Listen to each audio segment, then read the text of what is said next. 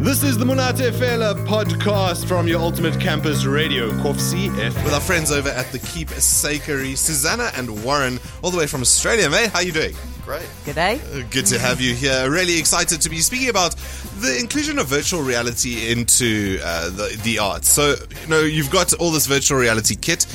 What compelled you to think, hey, you know what, we're going to include it in the arts? Or we're going to include the arts within it, however you want to position. I think it came about when I first met Susanna. She asked me about Susanna's practice is in visual arts and drawing sort of thing. So she was asking me about how do you do a drawing you could walk through. So, and that was quite a few years before when VR had first come out and there weren't actually programs you could do that. And then this program called Tilt Brush came along, which you can tell us about it, Suze. You can paint in and out. Yes. So basically, it's a really responsive piece of technology, and it allows me to draw in virtual space. So I place all of the drawings in physical space, and then you invite participants to walk through the drawing. So for me, it's an ultimate goal. I love making the work. Yeah. So if that makes sense. So it does, of course. You physically have to navigate the marks once you're in the virtual reality headset and drawing itself. But when I hear the name, Keep Sakery, what is the relevance of that to the project? Okay, so the idea of this particular work, the Keep Sakery, is it's like a cabinet of curiosities, a Wunderkammer, and we wanted to we've made a drawn architecture that we then place people's objects and treasures that they've shared with us, and we've scanned them using a 3D scanner, and then we've also recorded their stories about that object, why they bought it. It might have been quite circumstantial, or it might have been that they really treasure it. And so when you're walking through the drawing itself, you can take these objects off the shelf and hold those virtual stories and listen to them and hear a little bit more about what people treasure. Fantastic work. This year we're basically, in a sense, we've brought this along as a demo. We developed it at a residency in Melbourne, but what we want to do is come back in 2020 and actually do a version that is just uses objects and stories from Bloemfontein. To invite people to bring along an object that means something to them. And also we'd like to actually invite artists who wanted to get involved in VR to come along and actually do works in response to it. Like there's one object in there. We went and did a residency in New Zealand, and we went looking to record kiwis. The small brown flightless bird sort of thing, which failed miserably. But as we were going along, someone introduced me to this thing called a Rangiora, which is they go, oh, this is like the native toilet paper, because it's like paper that you can use as paper. And I realised, you can actually write on it. So why no one thought of that? So we took that, we scanned that, and then when you pick that up, you can actually, the drawing disappears, and you go into another drawing that Susanna did of a forest sort of thing. So that's one thing we were thinking of inviting people to do, so that there's objects, and then you pick it up, and you can actually go into a drawn space. A separate object, That's phenomenal. It must take a lot of time to prepare. It does. Initially, it's about it's almost you're only limited by your imagination. So the idea of collaborating with other creatives. We've also got a 3D camera with us. We've also got a 3D or 360 sound microphone. So we were thinking also, while we're here, we might do some little sound recordings of maybe some poetry or something else that's happening, and then we could actually put that in the Keep Sakery that we've got. A phenomenal concept. Kudos to you, and thank you so much for bringing it here. One of the amazing reasons why I love the concept coming to Bloemfontein is that the equipment required to build this sort of thing is very much out of the reach of your common, well, let me not use the word common, but your typical artist, especially in Bloemfontein where means are few. So there's almost a reliance on these sort of projects coming through. And what response have you received so far? The exhibition or the project's been on for 2 days here. What response have you gotten so far from our artists? There's a lot of interest in this sort of thing. Yeah, a lot of people who haven't necessarily been heard of it, but haven't actually been exposed to it before, Right. and like really fascinated with the potential of what you can do with it, sort of thing. So yeah.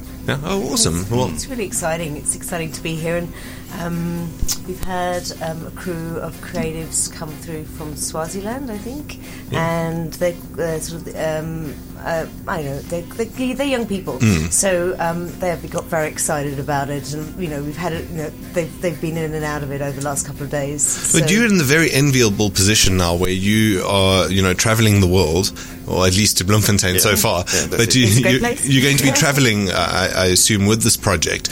So when you do that, you're also gathering a lot of data and information and, well, artistry from various places around the world. So you're in the enviable position where you can actually do a global keepsakery. Is there a broader plan?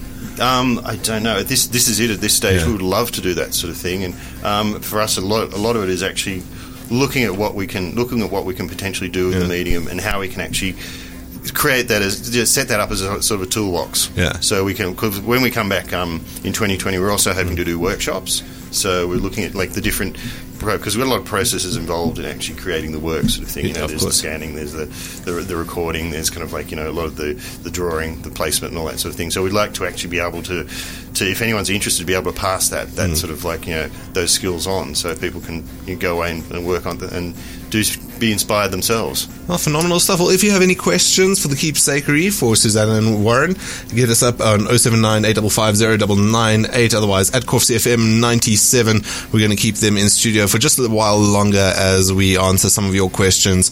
So be sure to get those through. And if you are an artist interested in the medium, not only will we be telling you to get in touch with us, but we'll be telling you how to get in touch with the Keepsakery here at the Freyfiest. Michelle with Chris Brown on your Ultimate Campus Radio, still in studio with the Keepsakery team all the way Australia.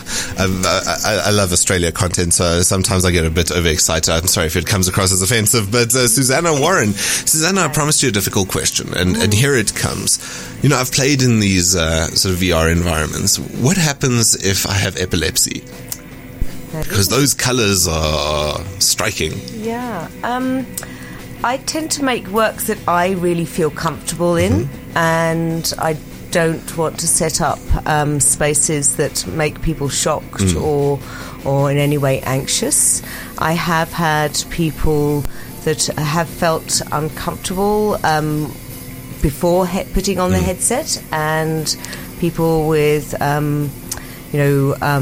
vertigo or other experiences that they've shared with me prior to putting on the headset, and I've just always encouraged people to just sort of take it slowly and to see if they feel comfortable. In putting on the headset, you can actually see the work itself without moving, and so I haven't had that happen, and I wouldn't want it to happen. Sure. But the idea is it's actually a very calm space that people can feel comfortable in moving, or they can come out of the space. But of course, everywhere you look at it, there must be a bit of risk to it, because we've had virtual reality for decades now, but it's never been at the quality we thought it would get to where it is now. And obviously, you're pioneers in the sense that this, in terms of art, is almost a new medium. So, what are the difficulties you've discovered or come across transitioning from whatever former medium you were using into the virtual reality space? Well, previously we were working, or I've been working with touch-responsive textiles and making copper platforms or conductive spaces that people can walk through, and drawings that they can touch and listen to. And we've sort of pushed, we now know with that particular medium what size we can go to, how many moving parts we can put into it, how many stories we can tell within that media. But with virtual reality, it seems like, with a virtual environment, there's a really extensive potential, and there's almost, we're only limited by our imagination about how we can use the space and to tell stories and to share collective histories and memories, which is what I'm personally interested in doing with it. So that's the negative side that we've crossed, but the positives must be immense. I mean, there must be a lot of relatability to this medium. There must be a lot of people who are enthused or even like really excited or possibly even aided by the medium. What's come out of this so far for you? Yeah, I mean, I suppose the main thing is with our work is actually opening up the potential to people. So there's people that haven't actually experienced it before and coming away like, wow, I didn't realise you could do that sort of thing. I mean, outside of and I think you mentioned there is a lot of capacity for empathy. So outside the work that we do, there is a lot of sort of stuff in therapeutic areas of therapeutic medicine, for instance. Where I know there was an instance where burn victims, they put headsets on them and just showed them wintry scenes, and it would immediately kind of reduce the level of pain they felt. And there's a lot of interesting work being done. Also for people with dementia, kind of they speak to dementia patients about memories of past events that they still recall, and they'll recreate those in VR, and that will be and they can have sounds of waves if they used to have their childhood somewhere near the coast or near a forest, and apparently that's it's the emotive sense of sound and how soothing that can be. Yeah. So and you can also it's a very responsive medium. So you can actually also bring in objects like we do, or you can bring in images and then use them as either to draw from, or you could actually have them there for people to sort of to hold and to have a visual response to. So I think it's very versatile and quite exciting. I want to go back to an earlier question of yours about as far as the dangers. I think the main one is people running into walls.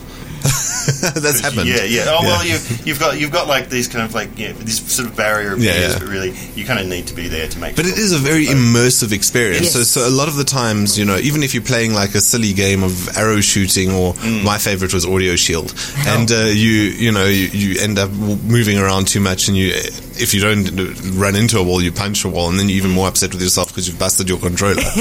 There was actually a guy who got you can get these little trackers that you can put on objects when you're in VR, and he actually tied it to his cat. Yeah. So he didn't trip over his cat while he was actually playing in VR, sort of thing. But we're always there to actually remind people and make sure nothing like that happens. Yeah, and then you're in a big space where you're at now, so there's plenty of room to move around and explore. In fact, it's probably our largest install physically, which is great. Yeah. So there's plenty of room for people to walk around and explore exactly. And I think I personally, what I love about it too is this potential to exchange ideas and memories with people, and then and have that collection of